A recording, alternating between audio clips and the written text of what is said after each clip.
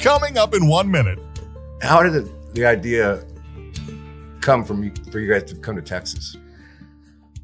Man, it really came from mostly Dad, like his record collection and all the shit we were listening to growing up. Chris immediately, like when we first moved to town, Cody called Chris. Like we were living in an attic in South Austin above the house that we would eventually move into. But like for the first 5 or 6 weeks, we were living in an attic. Y'all had to move down to move up. For $200, we lived in somebody's attic when we first got to town. With a V. Oh, yeah. Like had all our shit piled on one The side. A-frame. You had to walk in the middle. Those Lucy shows, like that set it off. Like all of a sudden it was kind of like, I don't even know why, but it was the place to be on Monday nights, you know? And well, yeah. And the word started getting around. It was back in those days when like the Chronicle would say something and people would pay attention to it, or like Chris Wall would tell Bruce Robeson and he would tell somebody else. And, you know, all of a sudden there was like this thing that we had like for, I don't know, 2 or 3 years, like Lucy's Monday nights was. And from there, on the weekends, you were getting booked from Davis. Jack Around Podcast is brought to you by Lone Star Dry Goods, a collection of handcrafted quality goods with a truly unique Americana vibe. Visit the world headquarters in the heart of downtown Abilene, Texas, and Willow Park, Texas, Fort Worth. Visit LoneStarDryGoods.com for more information. Welcome to the Jack Around Podcast, available on your favorite audio platforms and in video on YouTube. For links and info, visit JackandAroundPodcast.com. I'm show producer Matt Pivito. Welcome to the Jackin' Around Show, hosted by two-time ACM Award winner and your host, Jack Ingram. Today, Jack welcomes the lead singer of Reckless Kelly, Willie Braun. Check the description to learn more about Reckless Kelly, Willie, Jack, and the show. We are excited to announce next Wednesday, November 17th, Jack welcomes Steve Wariner. Last but not least, help us spread the word by giving us a big old 5-star review. Without further delay, here's episode 15. So how you been, Willie Braun? Good. Are we rolling? Oh, yeah. Well, all right. Just like to know before I start. Hey, everybody. Welcome to Jackin' Around with me and Willie Braun today. From Reckless Kelly and from the Braun Brothers and from Muzzy. What's your mom's name? Joanne. Muzzy and Joanne, the hosts with the most. They are pretty mosty. That party y'all throw at Braun Brothers reunion is pretty great. It's great, right? Yeah. So you've done it twice, right? Yeah, but I've done the reunion twice, but this is the first time I went out to the house. Oh yeah, that was the Sunday party after the reunion is like, it's the best day. It's like, and I hate to say this on the air because like the fans are like, well, I want to go, but like it's just for the artists and the people that help us put it on, the volunteers and all of our friends that are like on the staff and yada yada. And so you saw it. It was a smaller circle, and we get to all kind of everybody except Mom. We get to relax, and she's still worried about making sure the pickle fork is set on the right side. Of course. But it's so fun, man. It's such a family. Yeah. I mean, I'd always heard, Ingram, you got to stay. But you know me.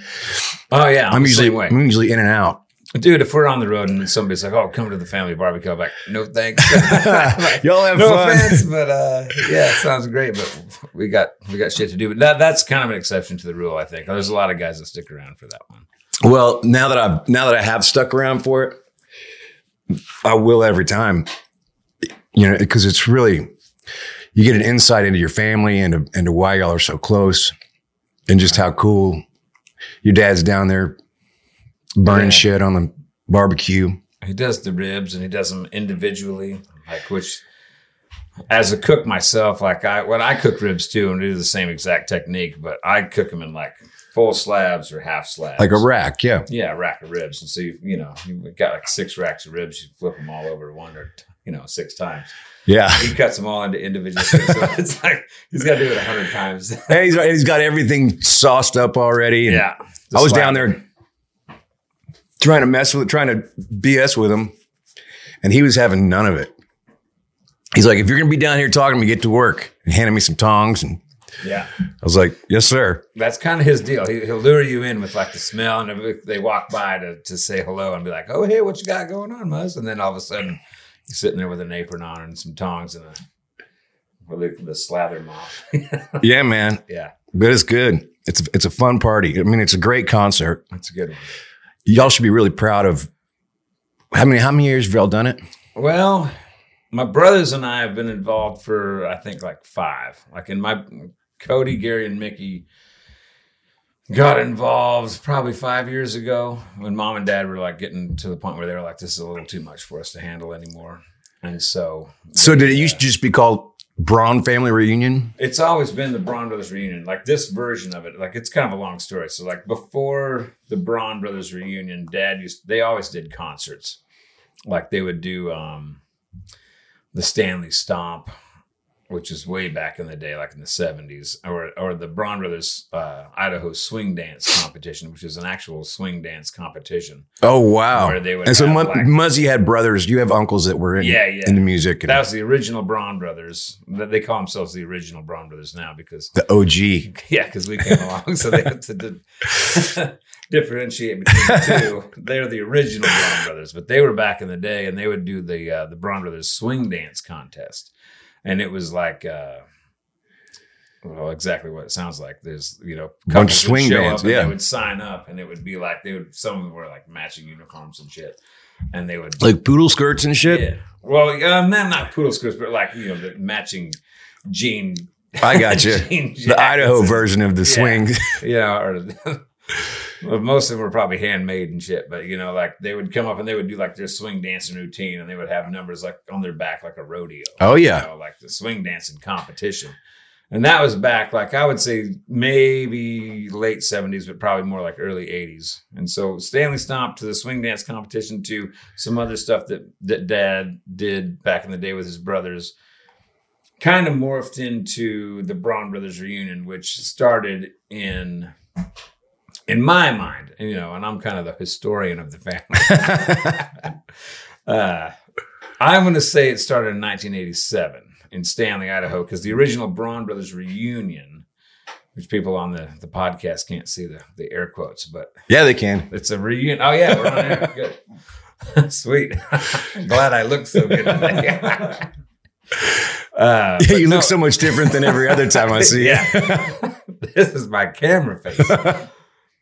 But no, they started doing the Braun Brothers Reunion. It was going to be like a one-time thing because Dad and his brothers started playing in high school in like 67. About to say. It was 67 or 68. And they had a band called The Syndicate. And so they'd been playing for 20 years at that point. Which was I love it how you guys are all brothers and you all play, but you never really used the Braun Brothers as a band name. We haven't done it yet. Yeah. We might.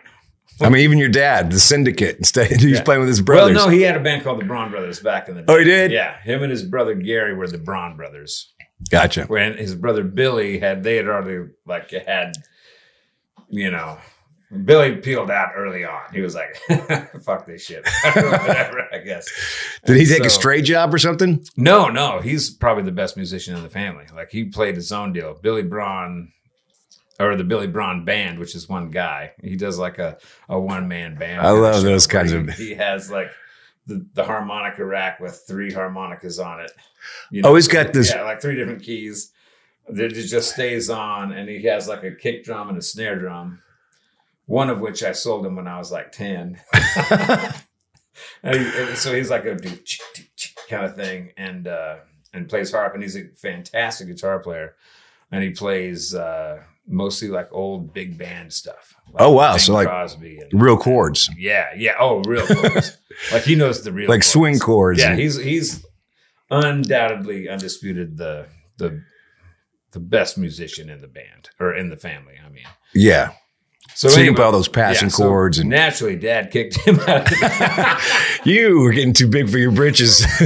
Right? Actually, I honestly don't even know how that all happened, like why Billy peeled out from him and Gary. But at some point, Billy went and did his own solo thing, and then Dad and Gary formed the Braun Brothers, which were Dad on acoustic guitar and Uncle Gary on drums and harmonica.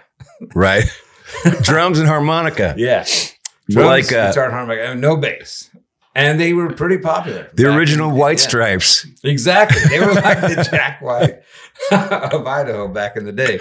Which when I was a kid, I always thought it was weird because we were playing in Dad's band. Like a lot of times, Mickey wouldn't play bass, or Mickey wasn't even available. So it would be me playing drums, Dad playing guitar, acoustic, and Cody playing fiddle, and Dad singing, and Cody and I doing harmony and stuff. And it's amazing how that kind of starts to work out once you figure out what the sounds are. Yeah, and I would like where the holes are on the kick drum and stuff, because like it didn't take me long to figure out that something was missing, and it was the bass. Right. So we did a lot of gigs without bass. Who does that now is Ray. Ray Wiley? Mm-hmm. Really? He does. He goes without a bass. And sometimes Kyle, his most times drummer, Kyle Snyder, sometimes he'll do he's got a pad up there that if you hit, that you can hit the, like a bass note. Or like a big kettle drum type of something thing, like that. It has notes, but it's not, I don't think it's a foot pedal. I think it's a trigger. It's funny because like once you get used to it and you're not missing it, as far as like the no bass band, right? It's fine. Yeah. Like if you started like a song with the bass and then you take it away, like, yeah, nope. I remember the very first time I ever played with a bass player, and that feeling of like, oh, this is like air just came underneath us. Yeah. And so, yeah, if you take it away, you're going to miss it. And if you have a bass player who's not familiar with the tunes, that can be, you're going to notice it. That can be pretty ugly. Because like that's one of the heaviest members of the band that gets overlooked a lot of times. Well, I've always thought that. Yeah. I remember when I first started playing and watching bands, and kind of when I was starting out as my own band leader, and I'd be dissecting other people's members, and I was like, oh, the whole idea of the bass is that if you notice him, he's not playing it right. Exactly. Yeah. It's kind of like playing rhythm guitar. Yeah. Same exact deal. You don't notice it until it's gone. Right. Or shitty. Or if it's bad. If you notice the bass player, something's gone terribly wrong. Can I say shitty on this podcast? You can say whatever you want. Fucking A. I mean, except fucking A. Oh.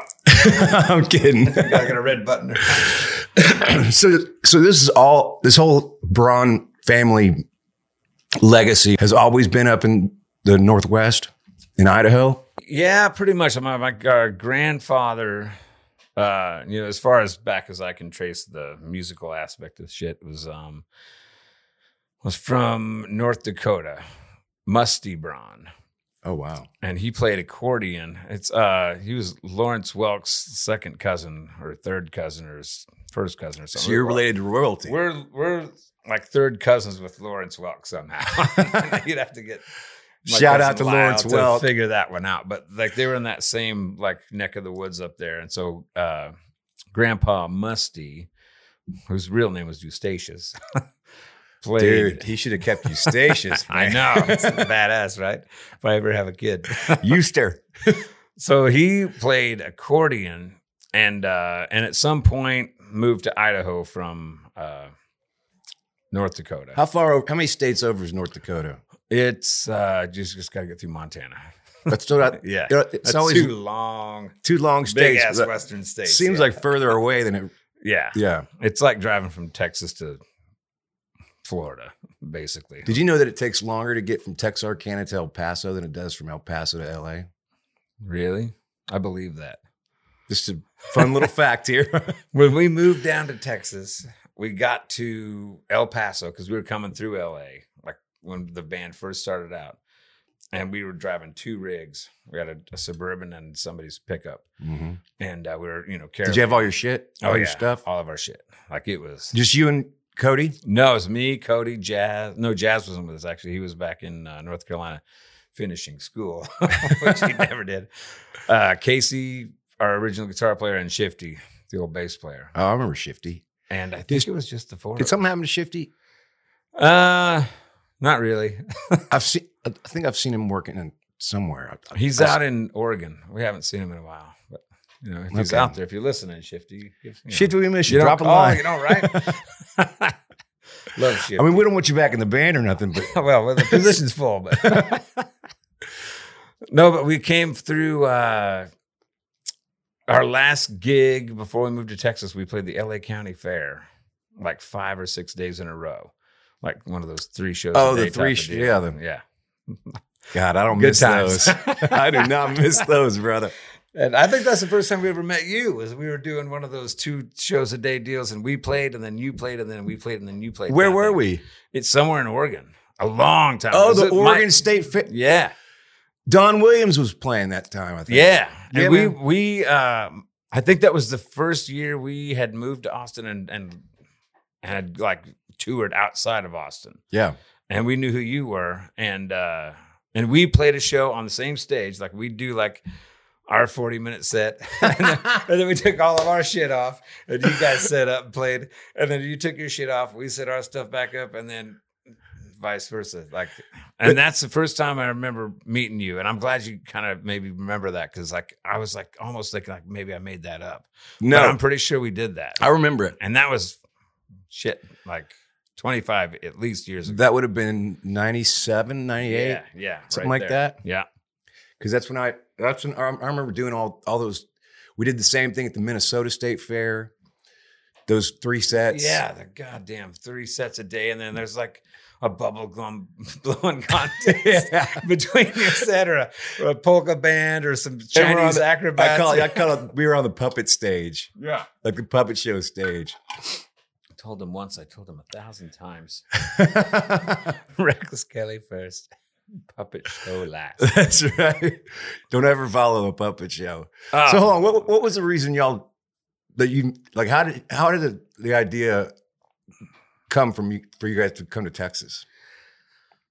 Man, it really came from mostly Dad, like his record collection and all the shit we were listening to growing up. Like we always listened to, Guy Clark and Robert Earl and Rodney Crowell and Steve Earle and a lot of that stuff. Like all these guys that, like when we were starting our own thing, guys that were really heavy influences on us. And we moved to Oregon. Now those influences. Correct me if I'm wrong, and I haven't heard Muzzy play that often. But those influences don't really show up. He's much more of a cowboy. Yeah, singer. like those weren't Dad's like influences. Those were ours. Like he kind of turned us on to those guys. His guys were like, he grew up, like I said, he was playing in a 60s rock and roll band. Like, so they were all into the Beatles and the Stones and, Herman's Hermits and that shit. Right. And then at some point he got into country music and he discovered like Jerry Jeff and, later on Robert Earl. He was always a big like Bob Wills fan. I was about to say his influences to me feel like cowboy poetry. Country. Yeah. Yeah. And the cowboy poetry is a great example because like the guys that he would hang out with in Elko at that cowboy poetry thing, guys like, Red Steagle and that kind of stuff. Don Edwards and Baxter Black and cats like that who were kind of musicians too, but also poets and stuff. Yeah. That was always way on that side of the country thing. Mm-hmm. But he grew up with like rock and roll, so when we were kids, we had like Chuck Berry records and the Everly Brothers and and Beach Boys and shit like that. But he was always like, I remember having a conversation with Dad at one point, like a year or two before we left the band, where I was like, man, I want to, like, can we do some rock and roll? And he was like, yeah, I already did that shit. Like we're kind of doing country now. And we've got our thing, it's not going to really work if we How old were you when you're talking to him about this? Like 15 probably. Yeah, because I started listening to rock and roll when I was like 13 or 14. Because like we didn't listen to any rock and roll growing up, like other than like old shit. Like we listened to Chuck Berry and the Everly Brothers, right? Like rock and roll. Yeah, but we didn't like at that point when we were kids. It was like the hair bands and Def Leppard and Twisted Sister and shit. So when you were 14, 15 years old, what year was that? Like 92 or something. Yeah. 92, 93. Wait, you were born in 78. I'm not real good at math. I was born in 78. So at that point, it was probably like, yeah, man. I don't know, 14, 15 when I started listening to rock and roll. And I kind of almost had to like sneak it in, like, because it was like we didn't listen to rock and roll. It wasn't like forbidden or anything, but it was like, wasn't part of the it was culture. made fun of and stuff because it was all the hairband shit. Rat and and it was Poison. Like, yeah. And we were like, these guys are a bunch of jerk offs. Yeah. Well, it's funny because. And that's what I thought rock and roll was. Oh, I get it. Like we were all like, that's rock and roll. Like that shit sucks. Yeah, it's funny because I'm just old enough to when that started coming out, I was like, this is a very not a good representation of what real rock and roll is. Yeah. And Exactly. because I knew it. But it's funny, you're like, what? Rock and roll sucks. Rock and roll stupid. Yeah. So we were country guys, and yeah, exactly. So then like somebody turned us on to like, the Beatles and Led Zeppelin and By the way, I'm having Bret Michaels on here next week. Are you really? No. You should. It would be fun. You might get a rose. and later on in life, now I look back on those guys, I'm like, they had some pretty cool shit. Absolutely. Like, some of them did. As a bunch of kids who grew up in the sticks like we did, listening to nothing but country, like watching these guys in their football pants and yeah, man, no shirts, it was just like, what? But it's real easy to. I feel like it's always been real easy to see the glue between Chuck Berry and the Everly Brothers and country. I mean, that's always been so obvious. Especially the Everly Brothers. That is country, and Chuck too. Like all that stuff is like it's so rooted in the same formula. And okay, so hold on. You're talking to your dad about wanting to play rock and roll. He's going, "Hey, man," and how does that morph into we're going to Austin? Well, this was like a couple of years before Cody and I left the band. I remember like being in the band, the family band, which is Cody, me, Gary, and Mickey, and Dad.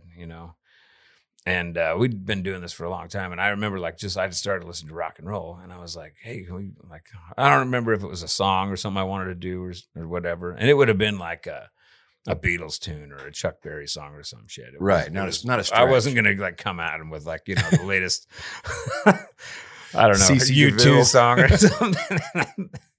But I just remember Dad being like, well, it's like, well, I already did that. And like, we have our thing, like we're a family country Western band, and it doesn't really fit into what we do. And I remember just being like, okay, that makes sense.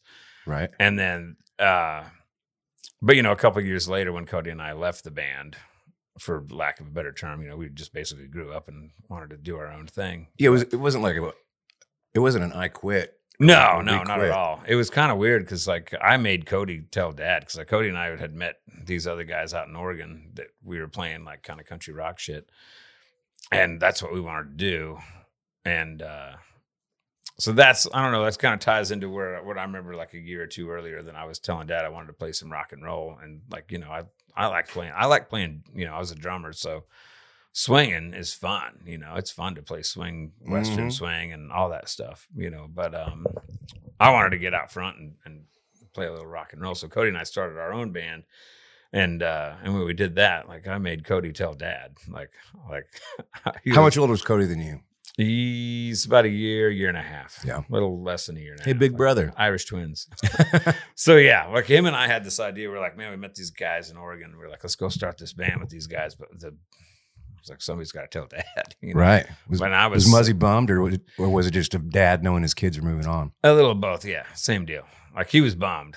Because we had a fairly successful band at that time, with the kids and Dad, and we were doing like the fair circuit type of shit, and was it fun? Was it edgy enough for you, or was it? I guess it wasn't. No, at that point it wasn't. At that point we wanted to do our thing, and if we'd have stuck around a little longer, I bet Dad would have been like, okay, well we can try to morph this into more of a country rock type of thing or something. But at that point, when we were ready to fly the coop anyway, and Cody was like, hey, Dad, we met these guys out in Oregon and we were going to go out there and live there this fall, Who was that promoter that?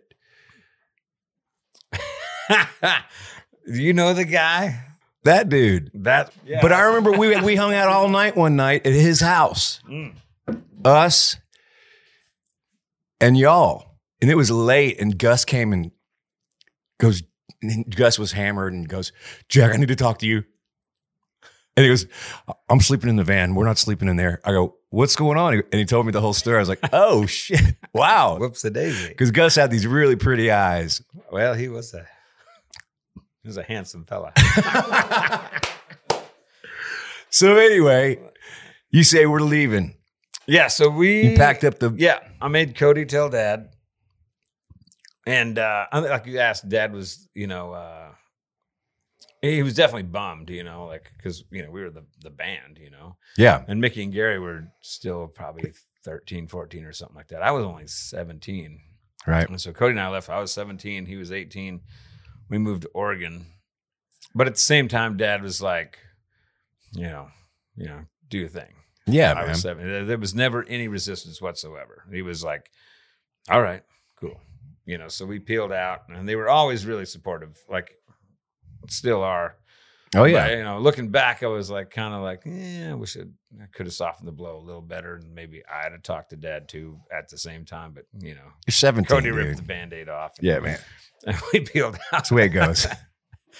But so we moved to Oregon, and it was like it was me, Cody. Our original band was Shifty on bass, Casey Pollock on guitar, and this drummer Kenan, and Shifty's brother Steve was also playing guitar. Mhm. And we were going for like this Eagles thing, Oh, wow. like 3 lead singers, lots of harmonies. Like there was 4 guys in the band who could sing Right. pretty well, and so we're doing like 4-part harmonies and. Like for lack of a better destination, we were trying to, for that Eagles type of vibe, Right. Doing the country rock thing, Right. and that lasted for like 6 months. And like the drummer and Shifty's older brother and the manager Charlie were really angling for the Nashville sound, And Right. This is like late '90s, 95 or something. So I'm talking like Clay Watermelon Walker. Crawl kind of shit, yeah. Yeah. And we're like Cody, me, and the other 2 guys, Jazz, and Jazz wasn't even in the band at this point. But we were just like, no. And Shifty and Casey were just like, that's not what we want to do. Like we just left a country western band to go do our thing, and so Right. our thing is going to be what we want to do. Like, and we were pretty adamant, even at like 17. That's 18 great years that old, you I was knew like, that, no man. way.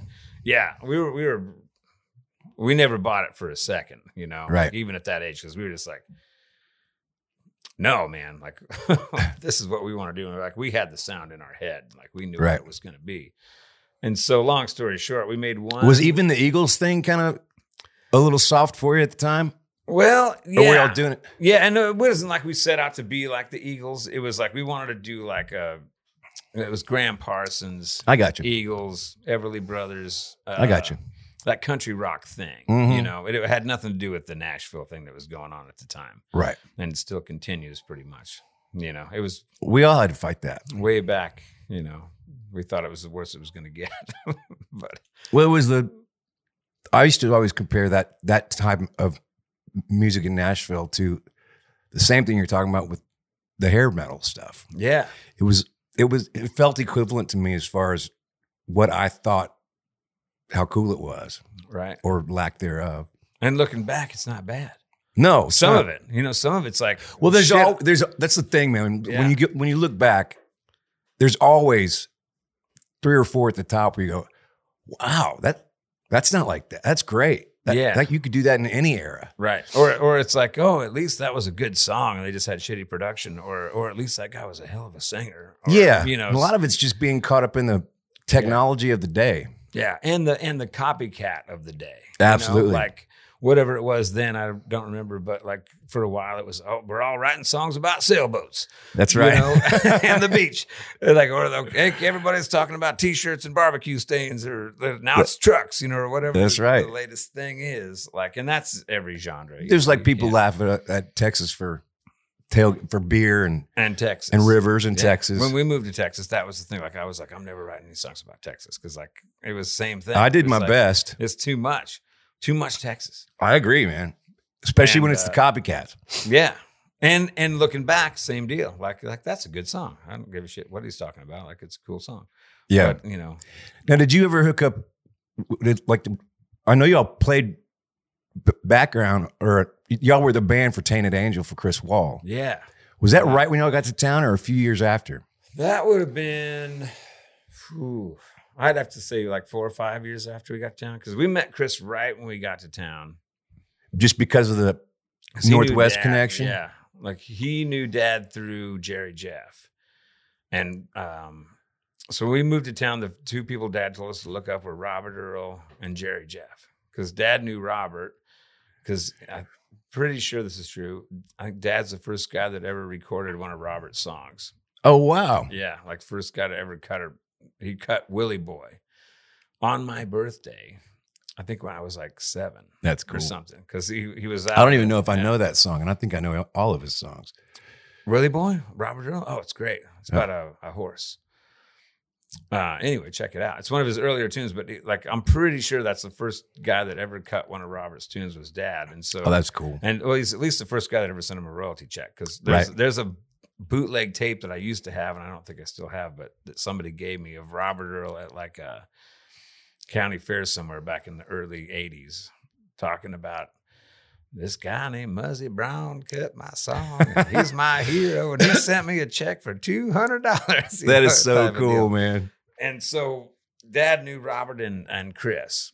And so when we moved to Austin, we looked him up. Like we didn't have Robert's number, but we went to the back when you Ziegenbach Fest, and Robert was signing autographs at the merch table, and Cody and I went up and we're like, "Hey, you remember Dad? His name's Muzzy," and he was like, "Yeah," and he was super cool. And I don't know if we like got his number or whatever, but like we at that point we knew him and he knew us, and like we. And same with Chris. You just kind of. Well, Chris, I think we had his number. Like we got down and like somebody knew Chris's number. Like, and did he hook you up with Jerry Jeff? And no, we never really got into like Jerry Jeff's atmosphere. Well. Yeah, no. Like always, obviously loved him, and we played a few shows with him, but never like we're like tight in that circle. Right. But so Robert took you under his wing right away. I remember being almost jealous because I was like, God dang, man. Right. Well, he loves these guys. Robert did, like, I would say about a year or so, or maybe a year or two into it. Like Chris immediately, like when we first moved to town, Cody called Chris. We were living in an attic in South Austin above the house that we would eventually move into. But like for the first 5 or 6 weeks, we were living in an attic. Y'all had to move down to move up. For $200, we lived in somebody's attic when we first got to town. With a V. Oh, yeah. Like had all our shit popping on the A-frame. You had to walk in the middle. But I remember meeting Chris, like, because the guys were all old enough to go out and drink, or at least had fake IDs. And I was 18, and I didn't have a fake ID yet. So like the first couple of weeks, like the guys would all go out and they'd hit 6th Street and get banged up and come back to the attic and be like 3 a.m, like, hey. And I'd be like, guys have fun. This is fun. Cool. So glad we moved down here. I'd be like up there writing songs and shit. But one night they came back and Chris was with them. Like they went out and saw Chris, and Cody went and talked to Chris. And so they came back and brought Chris, and they were all trashed, Dude, Chris was always so supportive, especially of younger talent or younger artists. Well, and that's, I know I don't think we'd met before we got here, but the first time I remember hearing about you, or at least the first time I acknowledged your presence, was when he talked about you in that song, my old friend Jack with the beat up Ford. Yeah. And on the on Tainted Angel. Yeah, no, was it Tainted Angel? It was. Yeah. No, so I guess I thought I knew you before then. Yeah, but I remember being like, okay, he's legit. if Chris is name dropping him, he's legit. But yeah, so Chris, like immediately, like he came down and saw us play at Lucy's, because we had got, and this is actually when we first met him. This is way before the Lucy's gig, or like way before. I mean, like a couple weeks. But shit moved really fast when we moved to Austin. Mm-hmm. I remember reason. That. But Chris was always like right on board, and like as soon as we got ourselves into like this deal where we had made a record with the wrong producer, and it was like recorded out of phase and it sounded like shit, and we were like didn't have the money to pay for it. Like it was one of those. Did it get released? Yeah, it was Milliken. Oh boy. So our classic Reckless Kelly, like our first huge terrible mistake as far as like business goes. Like we made a record at Arlen with this producer who I probably shouldn't mention again because he'd probably sue us, but a guy from Austin. Right. And wasn't really a producer, but like we met him, was like, hey, this guy's got a really nice van, and he wants to produce the record type of thing. He's gonna let us do it for $20,000 up front. Yeah, so we went and did this record, and all of a sudden we owe Arlen like $10,000, and we don't have that kind of dough at all. I mean, we can't even pay rent. And but we had a decent record, but was recorded out of phase. So Chris came in, paid off the studio bills, picked up the record, put it on his label, and had Merle Brigante, a great producer from here in town who produced some of Chris's shit. He came in and remixed it at his place. That's what I mean, man. How cool is that? That's Milliken. and that's our first record, and it wouldn't have come out like, I don't know. We probably would have figured a way to figure it out, but like Milliken was all about Chris. Like he made that record happen, like big time. Like came in and was just like, I got a few bucks. You kids seem all right, so let's fix this. And then he put us on his label and put it out. And that's when things really started moving. Yeah, yeah. Like things went fucking fast back in the day. Like it was kind of. Well, it must have been like, think about the great memory that is of being the new kids in town. And being and having, that's the thing, man, is like you guys got to come to town and be the new kids in town after you'd already been on the road 10 years. Mm-hmm. Like that's the worst part, is that when you're the new kid in town and you don't have your chops. Well, the band hadn't been together for 10 years, but Cody and I had. But you guys knew how to work a stage and you knew how to write a song. We had good guys. And actually, I didn't know how to write a song at that point. Like I was writing songs for a couple of years, and we came down here with kind of chips on our shoulder, like because we were up in Oregon playing like "The Road Goes On Forever" and "The Party Never Ends" and "Fast Train to Georgia" and "The Hottest Thing in Town" and shit like that, and Sunvolt songs that nobody'd ever heard of. Right. You know, like, so we're up there playing these songs and they're like, God, these guys are great. And they had no idea that wasn't our shit. So you come down here where those songs come from. Yeah. We come down to Texas and all of a sudden we're like a cover band. Like it's like playing Road Goes On Forever is like playing, Mustang Sally. Redneck Mother. Yeah. So all of a sudden I was like, oh shit, I better start writing for real. Like, cause I had written, a handful of songs and Shifty had too, but at that point, it's like, we're playing 4 hours a night. Like, I need to start writing. So I started writing a bunch at that point. But yeah, but you knew your way around songs. Yeah, to your point, Cody and I were like, we were pretty comfy on stage, and like Jazz wasn't even here yet at this juncture. But everybody in the band had been on stage quite a bit, and like we moved to Austin. One of our main goals to come to Austin because we had never been here. We just wanted to like get our shit together. Like we were like, let's go somewhere where we can play like 5 nights a week and get tight as a band. So it's and like we'll see if Austin sucks or if the music scene sucks there, we'll peel out in a year or two or whatever. We'll give it a wing. But we knew where'd the Beatles go? Luxembourg, Hamburg. Yeah. So it was kind of like that. Austin was your like, Hamburg. Austin was like where all of our favorite musicians came from. All of our favorite songwriters. And we knew there was a great live music scene. And we knew there wasn't a lot of industry down here. So we were like, well, let's go to Austin and get the sound together. Mm-hmm. Like, let's go play 5 or 6 nights a week. And let's get good as a band. And then from there, we'll see what happens. Like, maybe Austin's great. 25 years later, we're still here. But yeah, at that point, we were kind of like, let's give it a wing. And if it sucks, let's get a year or two of playing together and then move to Nashville or LA or New York or wherever. So Chris Wall takes you under his wing, fronts the money to fix the record. Yeah. And then Robert Earl falls head over heels. Y'all became friends with him, and y'all went and opened shows for him. And yeah, I remember that. I remember just being like, whoa, I can't wait to really dig in with these guys because everybody that I dig seems to really dig them. It was funny because it happens like way faster than it really should have, maybe. I don't know. But like, because we started playing at Lucy's on Congress. On 6th Street, I should say. And we did, like, we were all busboys there. And it was the same back in the day. Like, you give the manager the tape, like, every time he came into work. Like, me and Shifty and Casey were all busboys at Lucy's. And we would give him the tape. And, like, finally he was like, fuck, I'll listen to one of your goddamn tapes. And so he finally did. And then they had, like, they weren't going to have live music there. Mm-hmm. And they weren't doing so well. And they were like, well, we might start having live music. And they had Dick Dale came and played like their grand opening. Wow. And that went pretty well. So then they were like, well, maybe we're on 6th Street. Every other bar has live music. Maybe we should try a band. So like, they were like, well, these guys will do it for nothing. So we even played for nothing. We're like, we just want to play. Right. It was our first like real gig in Austin. And we set up by the windows at Lucy's in Austin on stools. And Jazz wasn't in town yet because he was still finishing school. So glad he decided to do that. He was committed to move down, but he was like 2 months away from coming down to join. And so the 4 of us, we set up and we played an acoustic show. And people would walk by and they opened up the windows, and like on 6th Street on Monday night, which was SIN night, service industry night. Mm-hmm. And we ended up with like a pretty good house, like of people just walking by and going like, oh, what's this shit? You know, this is different. Cause there wasn't a lot of country rock bands in Austin at that joint or at that juncture. Like we were 96, 90. Yeah. 96.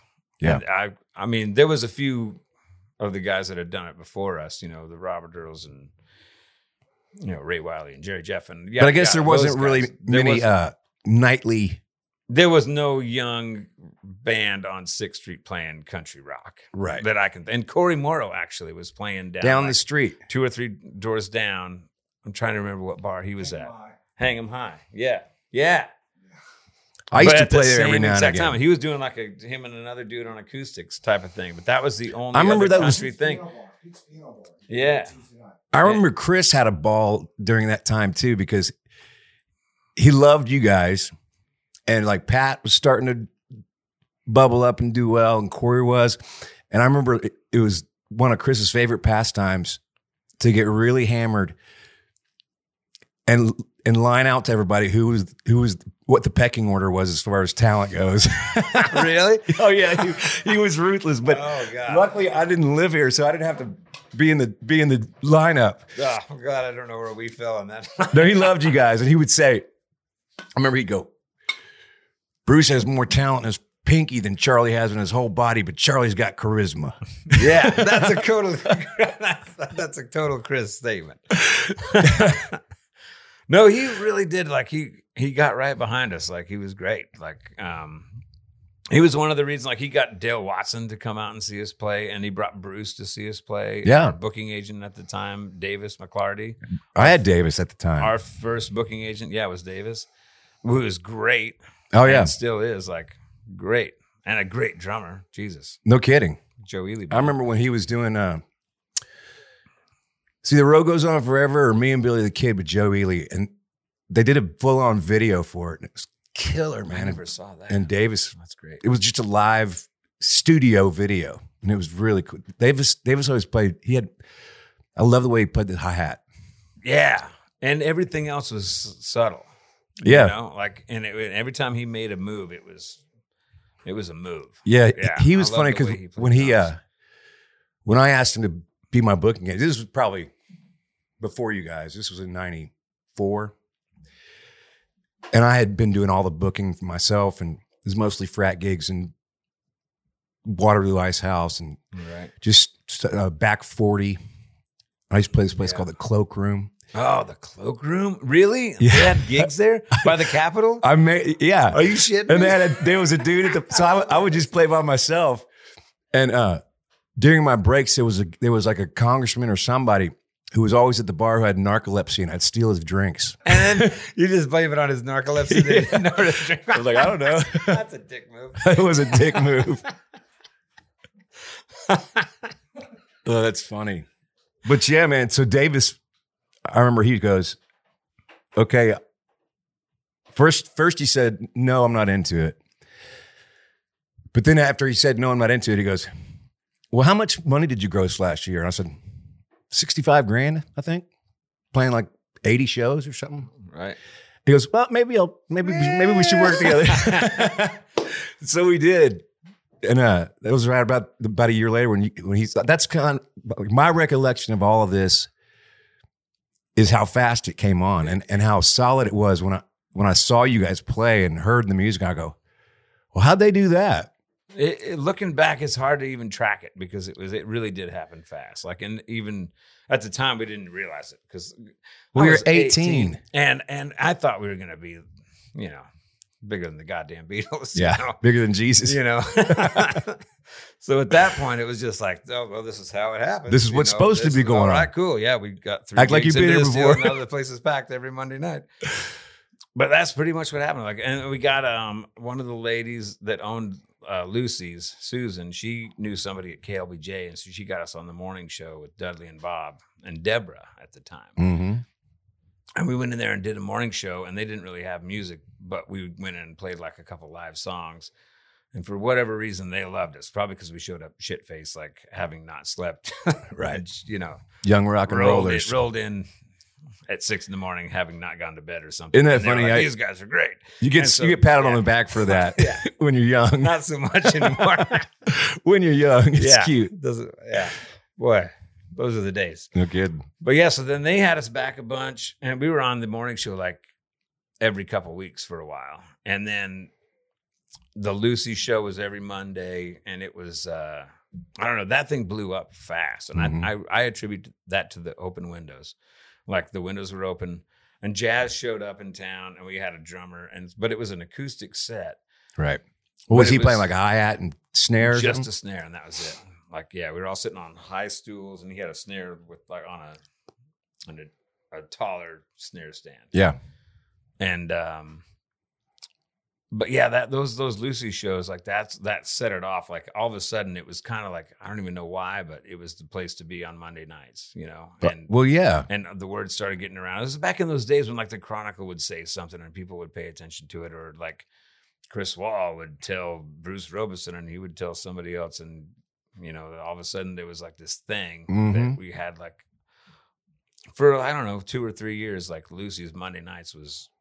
And from there on the weekends, you were getting booked from Davis, where like going like to Houston or doing like Satellite Lounge. Yeah, Satellite Lounge. Go up in Dallas and playing in Deep Ellum at like, what was Mike Snyder's place, the Gypsy Tea Room. Gypsy Tea Room. And and opening for Chris, and you know, like started getting like opening for like the Derailers, and Davis. We got us to open up for Alejandro at Stubbs, and I'd never heard of Alejandro. I still remember that night. Like we were like, "Hey, you open up for this guy. Everybody knows him around here." Y'all still play some of his songs. Yeah, I still like her better when she vividly walks away. Seeing Alejandro for the first time, and just being like 100% blown away. Just like, holy shit, who is this guy? Never heard of him. Like.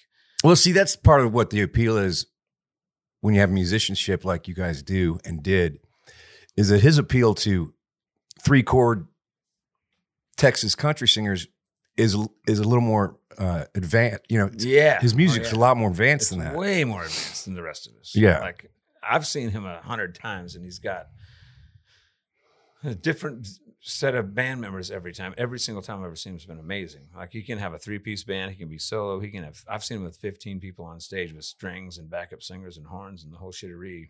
Yeah, and it's always amazing. And he's playing, you know, whatever's right, whatever the songs are right for that set or whatever. But well, just the appreciation of that is a different kind of animal that I'm sure was a part of why people came out on Mondays and why it happened so fast, because it's like these young kids.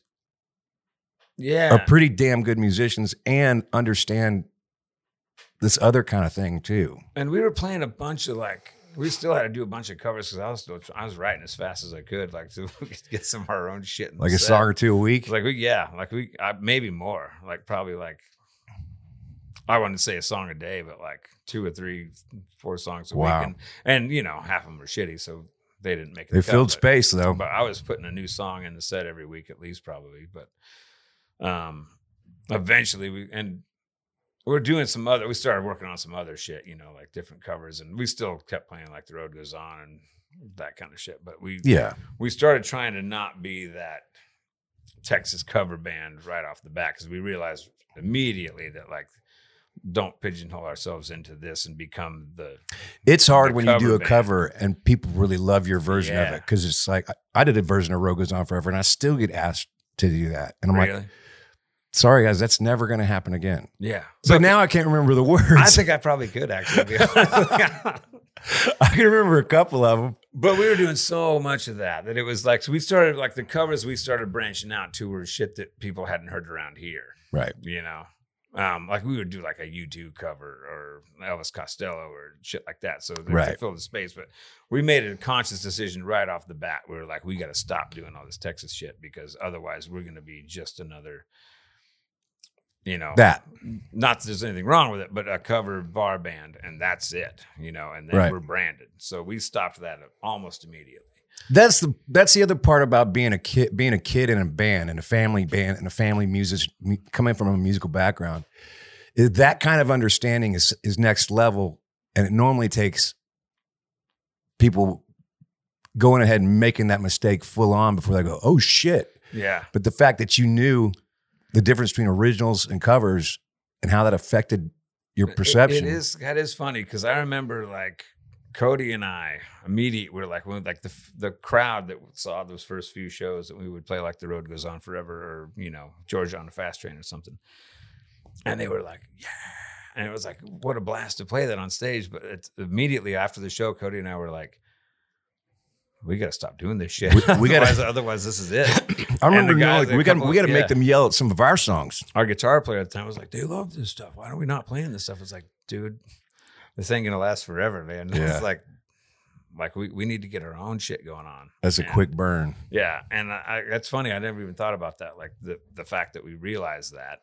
Well, because your dad probably, did, your dad did originals, and you saw it's almost like metamorphosis If we'd have stayed in Idaho, I may have never started writing songs. You know, or osmosis. Musmosis. So hold on, man. What have you guys? What over the last year, man? What have you been doing? Like, where'd you hang out during the pandemic? The pandemic. I was up in Idaho the whole time. The whole time. The whole time. It was great. I came back to Austin twice between March of 2020 and when we started back on the road. Like I came back for a couple of weeks twice just for, I can't even remember why. Like I just stayed up there because it's a perfect place to hide out. Were you at your parents' house or?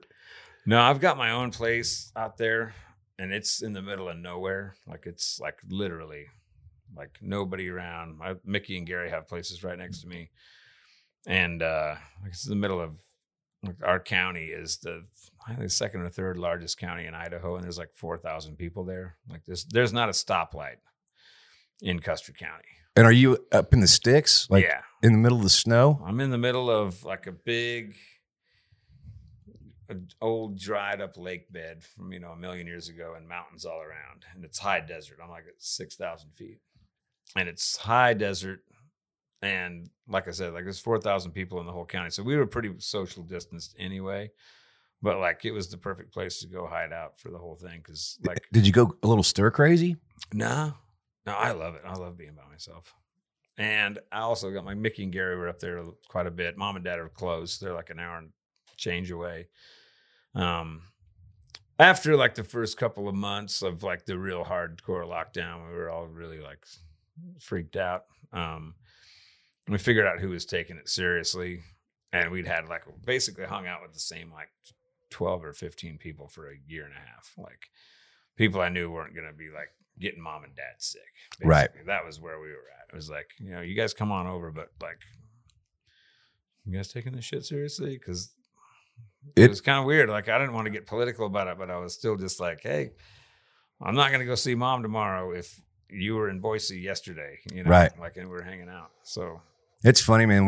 Whenever it kind of started to open up a little bit, I didn't want it to get political either, but it was so funny, man. If I had a show somewhere, some house concert or whatever, and you leave the city limits and you have your mask on, I remember walking into truck stops like in Brady or wherever, and you get this look like, yeah. And then if you took your mask off and did it inside the city limits, like asshole. What's this?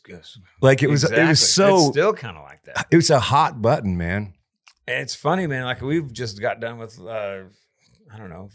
50 or so shows out on both sides of the country, and same deal. Like I wear my mask because like that's what I guess we're supposed to do right now. It's just totally cool with me. I'm vaccinated, but it's like I ain't got to tell anybody what to do. But like if I wear my mask into a hotel and if there's no sign on the door, then I know when I walk in there, I'm going to be the only goddamn guy with a fucking mask on. And I'm still going to keep it on. But it's like you get that look and it's like, and it was way worse back then. Like even in like the little town where I was at in Idaho, they didn't believe in it at all. Like, oh yeah, and they sure. still don't. Like, and God bless them. They do what they do. But it's like, I was like, well, I don't know. If I go to town, I'm going to spend as little time as I possibly can. I'm going to wear a mask and I'm going to give a shit and I'm going to get out. And right. It was interesting when it was also a hot button issue about playing shows. And I was like, part of me cared. And then the other part of me was like, I've been watching people make bad decisions in front of me for 30 years. Yeah. And I'm on stage. I'm socially distanced. And if they don't want to wear a mask, like I can't control them, but I also have bills. Yeah, you have to get to the point where we kind of like this, you know, we spent a year and a half hiding out, you know, like, and I'm not going to lie. I enjoyed the shit out of being by myself up in Idaho for a year and a half. So I'm not going to act like I suffered or anything, but when we made a decision as a band to come back to work in June, we kind of had to wrap our heads around that whole deal. It was like, well, there's about half the people out there that are vaxxed and masked and believe in this shit. And there's a bunch of people, and a lot of our fans don't want to do that. You know, they don't believe in that shit. Right. So, but at the same time, we were just like, well, we did our part, you know, like we've been hiding out. Like if we want to keep, if the band's to keep together without going bankrupt, and, you know, we need to start making some more money again, because we run out of the auxiliary funds. Yeah, man.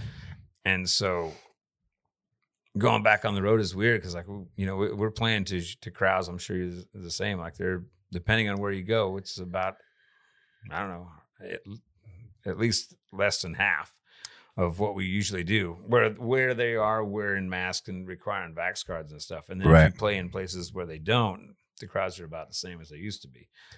But my personal mindset is, I'm just like, man, I'm not going to tell anybody what to do. And all the guys in our band are vaxxed up. Yeah. We wear masks. We follow whatever the mandates are that are going around. And if you want to come out to a show that doesn't require that kind of stuff, that's on you. You know, it's like, that's up to you, you know, and that's as real as I can get about it. Cause it's just the only like person in my band that's not vaxxed up and I can't tell him what to do is Pete. Really? He's one of those guys, man.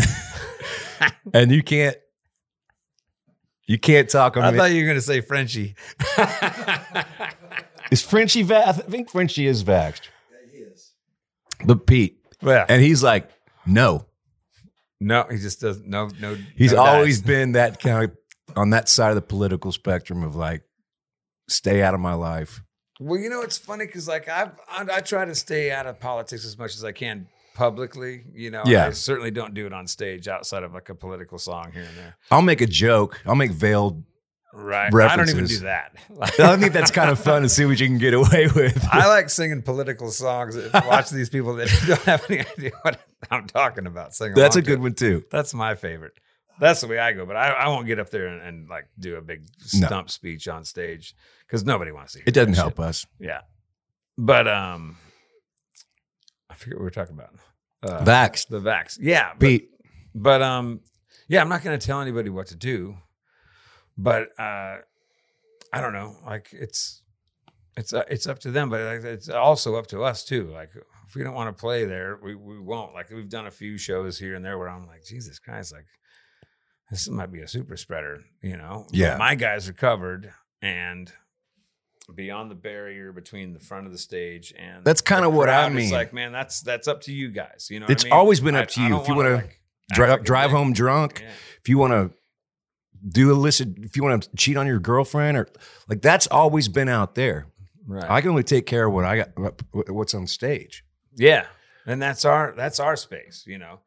And overwhelmingly, the venues are all about it. Like, almost every place we play, like the sound guys and the crew guys and the guy who opens the door when you show up at the joint is masked up. And Because they want to stay in business, man. yeah, and it's like, it's tough. Like, I don't know, like, there's this huge worker shortage across the country. There's not a lot of, like, businesses are shutting down on Mondays when they didn't used to, and they're closing at 9 when they used to be open till midnight. And there's a lot of that, and there's all kinds of that kind of shit. But like, the music industry, like, it's literally fighting for its life, especially the venues. Like, the bands, I think, will be okay, because, like, we can take a few weeks off or a few months off or a year or two off and be like, hey, you guys want to get the band together? Yeah, Like, and that's musicians have easier. always been like roaches. Yeah, and we were like, okay, yeah, let's do it. I was, hanging drywall for 2 years, but I'll play bass again, you know? But the venues, if they close down, that's fucking it. And they, even venues that are really successful have about a 2-week window of money.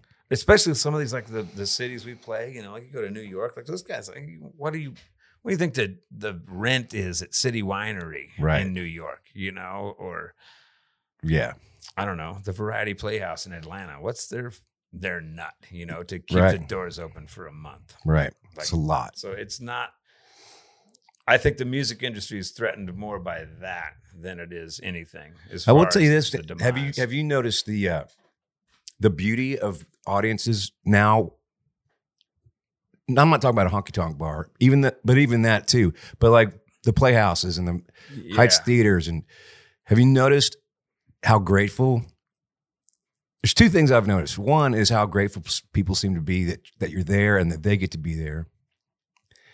And 2, remember when gasoline prices went from like $1.50 to $4? Rich time. When like 2005 or 6. Yeah. Oh, absolutely. Yeah. Because I remember I was when gas on the bus was like we'd pull in at the gas station or the truck stop at like 3 a.m. and I'd go $1,000. Yeah. $1,200. Okay, another $1,000. Yeah.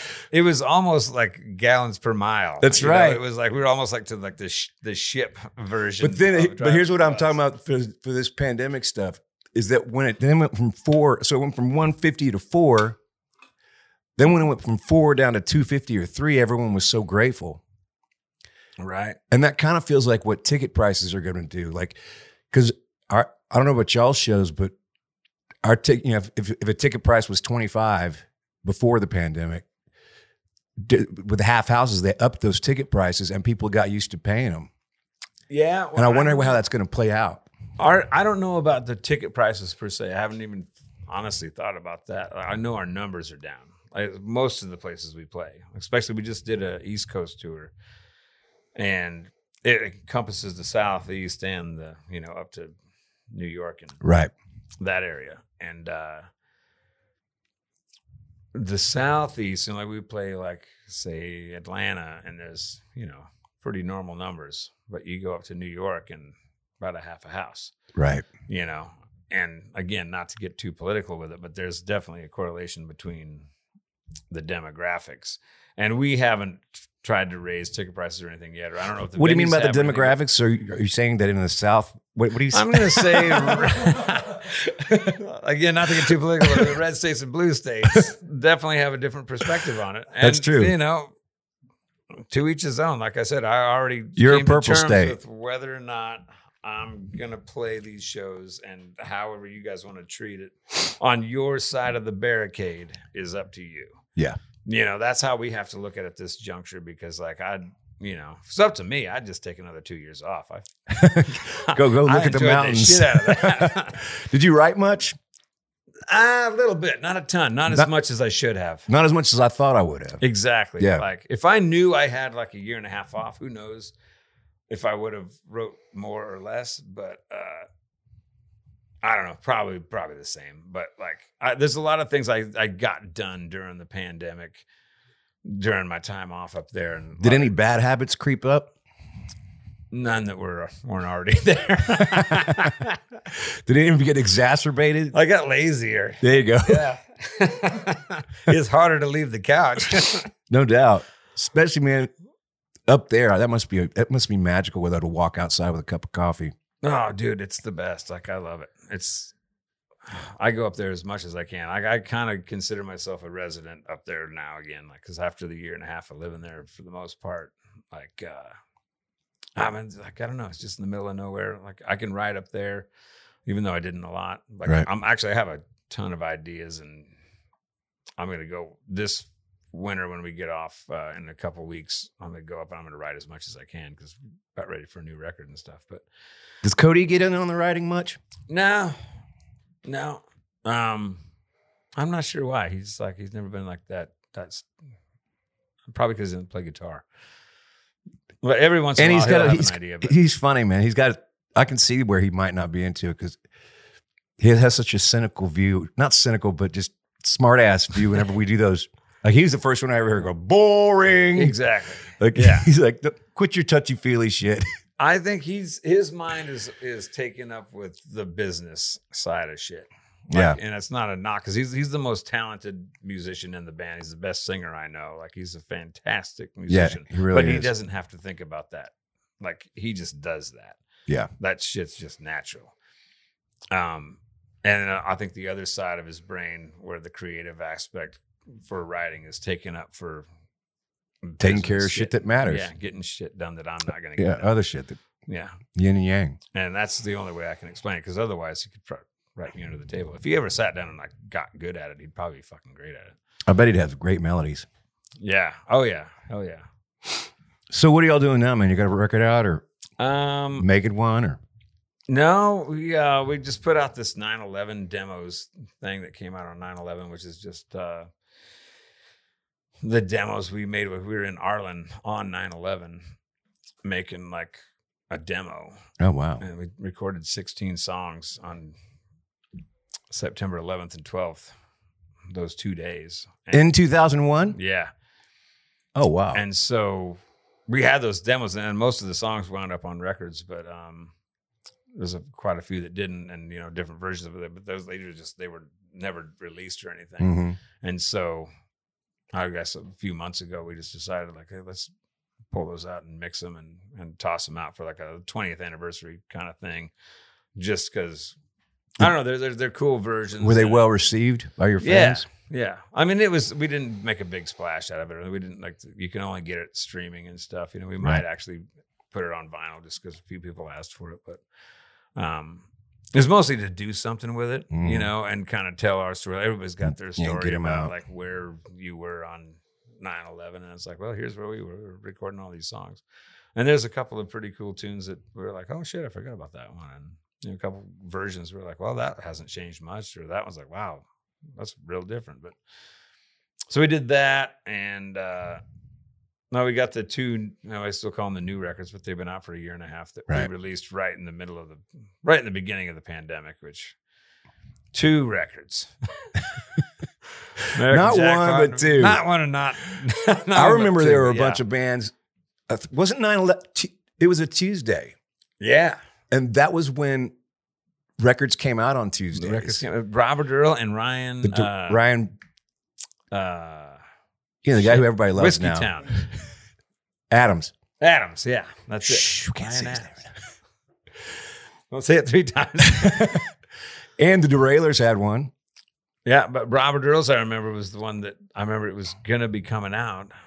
And I don't know if they postponed it or if it just probably didn't, because how could you postpone it? Because like you didn't know until that morning. That's right.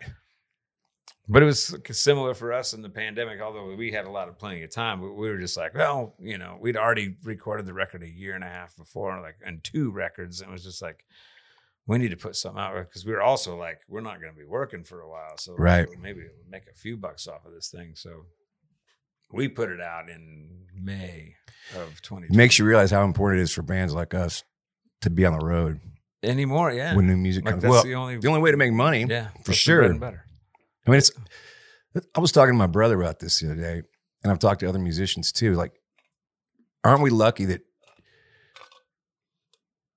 we spent all those years when you could sell records, still just focusing on the road? Yeah, I know. And it's always been the only. I've made 90% of my income on the road for 30 years. Always, yeah. So it's like, it's no different. And it's kind of always been the same for musicians that don't go platinum. Well, and it's kind of the same for us. Like when we were on Sugar Hill, God bless them, like we probably sold, I'm going to throw out a bullshit number right out of my ass. So I have no idea what the actual number is. But with Sugar Hill, we probably sold like maybe 30, 40,000 records or something, you know. And we didn't see a goddamn dime. Nothing. You know, so it's the same. It's always been the same. That's always been the same. Like we're still not making any money. Go back to the guys in the 50s, the 60s. Like the music business has always been, if you don't like the deal, man, go back home. Yeah, exactly. They just figured out a new way to keep all the money, which is Spotify. The bald guy. Yeah. That fucking guy's name is. But the difference is now it's like COVID comes along. It's like, oh, well, it's cool. We'll still make money on the road. And COVID's like, the fuck you are. Yeah, that's the Achilles heel of this deal. Yeah. So, yeah, we've had to be pretty goddamn creative. Well, you always have been, man. I love hanging out with you guys, your band, your brothers. And the reference I made to us being roaches is like you've always been creative about how to stay alive and keep moving and not get stuck in a corner with some boot coming up your ass. You know, it's like you guys have always been the band that goes, just like you guys we've always talked about this together about how we work. Yeah. Well, and that's always been our thing. Like, we want to make a living doing this, you know, and whatever it takes to do that that's the priority has always been the music, you know, make music that we're proud of and hopefully we'll be proud of in 20 years or 50 years or whatever. And then the second thing is like, can we make a living doing this? Mm-hmm. You know, and not like, can we make $1 million doing this or be rock stars? Like, but can we make a living? And that's been like our business model.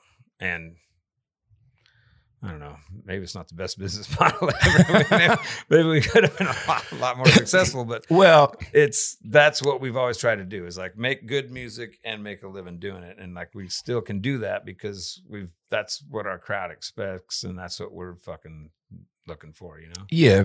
When you're a band like you guys, the amount of popularity that you have, I've always thought this is more cultural than anything else. Because if a band like you guys, in order to fit in with the times, and I went through this for a couple of years, in order to fit in with what's going on where the real big money is, you got to kind of put on a suit that's not that comfortable. Yeah, and that's one thing we never have done. And I don't know, looking back, I'm not sorry we never did. You shouldn't be. You know, because it's like when we first moved to Austin, like the first few years, like we got hit up by every single label, manager, publisher, yada, yada, out of mostly Nashville and LA.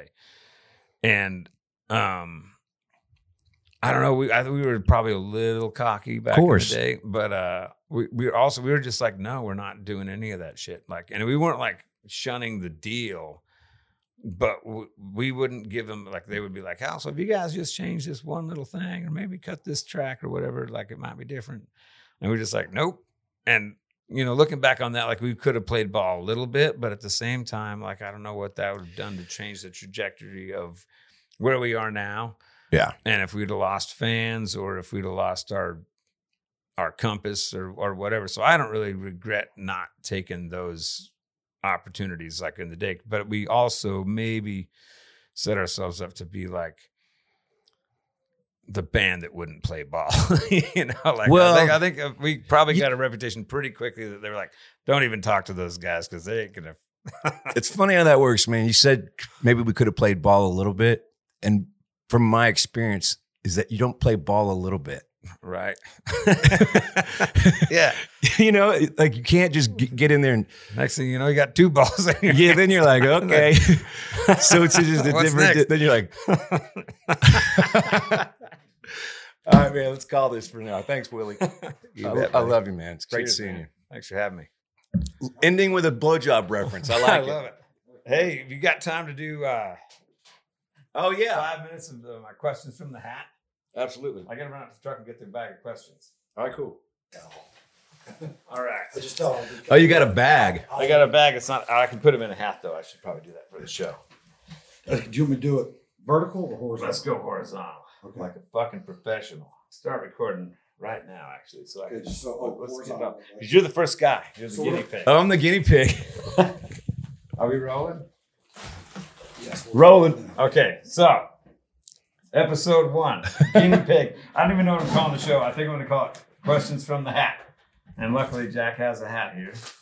And I've written down a bunch of random questions, all right? All right. Now, this is an unconventional interview. And like I said, you're my guinea pig. So basically, you draw as many questions as you want from the hat. You can draw 1 or 2, 10.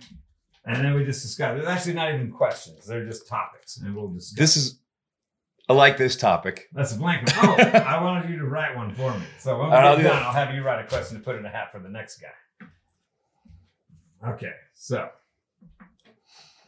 Best Tom Petty album. Perfect start. What a great first question for this deal. It's either Damn the Torpedoes or is it Wildflower? Wildflowers. Wildflowers. Yeah, Wildflowers. And I think there's an argument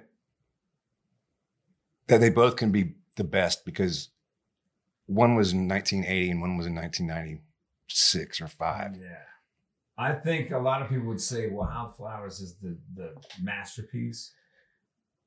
I'd actually go with Full Moon Fever.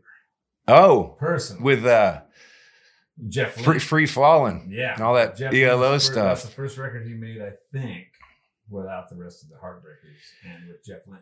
Okay, but there's something about that first record, man. Just like when you guys were first a band showing up to KLBJ hammered in the morning and screw it and fuck it all and we're just here to be, I'm just a singer in a rock and roll band kind of vibe. Yeah. There's some kind of exciting thing about that we all get to feel. Like I got to feel that as in my early mid 20s too, like where you don't even know what's happening. You're just running as fast as you can. You don't realize that was the time of your life. Man, that's what I love about that record. Like, I don't know if we're using these in or not, but we, at that point, it was like you didn't realize that was the best it was ever going to get. You just were looking down the road like, oh man, if this is this great now, how great is it? Look at all this chocolate. Let's eat it all. It's kind of like that. So, Damn the Torpedoes is the young cow saying, let's run down there and fuck a cow. And Wildflowers is the one who goes, old cow, old bull going, no, let's walk down and fuck them all. Perfect. All right, draw another one. Best advice ever received. Always be yourself. Yeah. Unless you're an asshole. Failure. That's pretty good advice. Well, it's kind of a double-edged sword. You've always been yourself, but you're also an asshole. So. That's great. Next. You can draw as many as you want. You can draw. I got one 10. more. Like, do one more, and then we'll get out of here. Favorite Beatle. Who's your favorite Beatle? This is tough, man. That's a tough one because we all know who our least favorite Beatle is. Don't say Ringo. I didn't say anything. I love Ringo. I do too.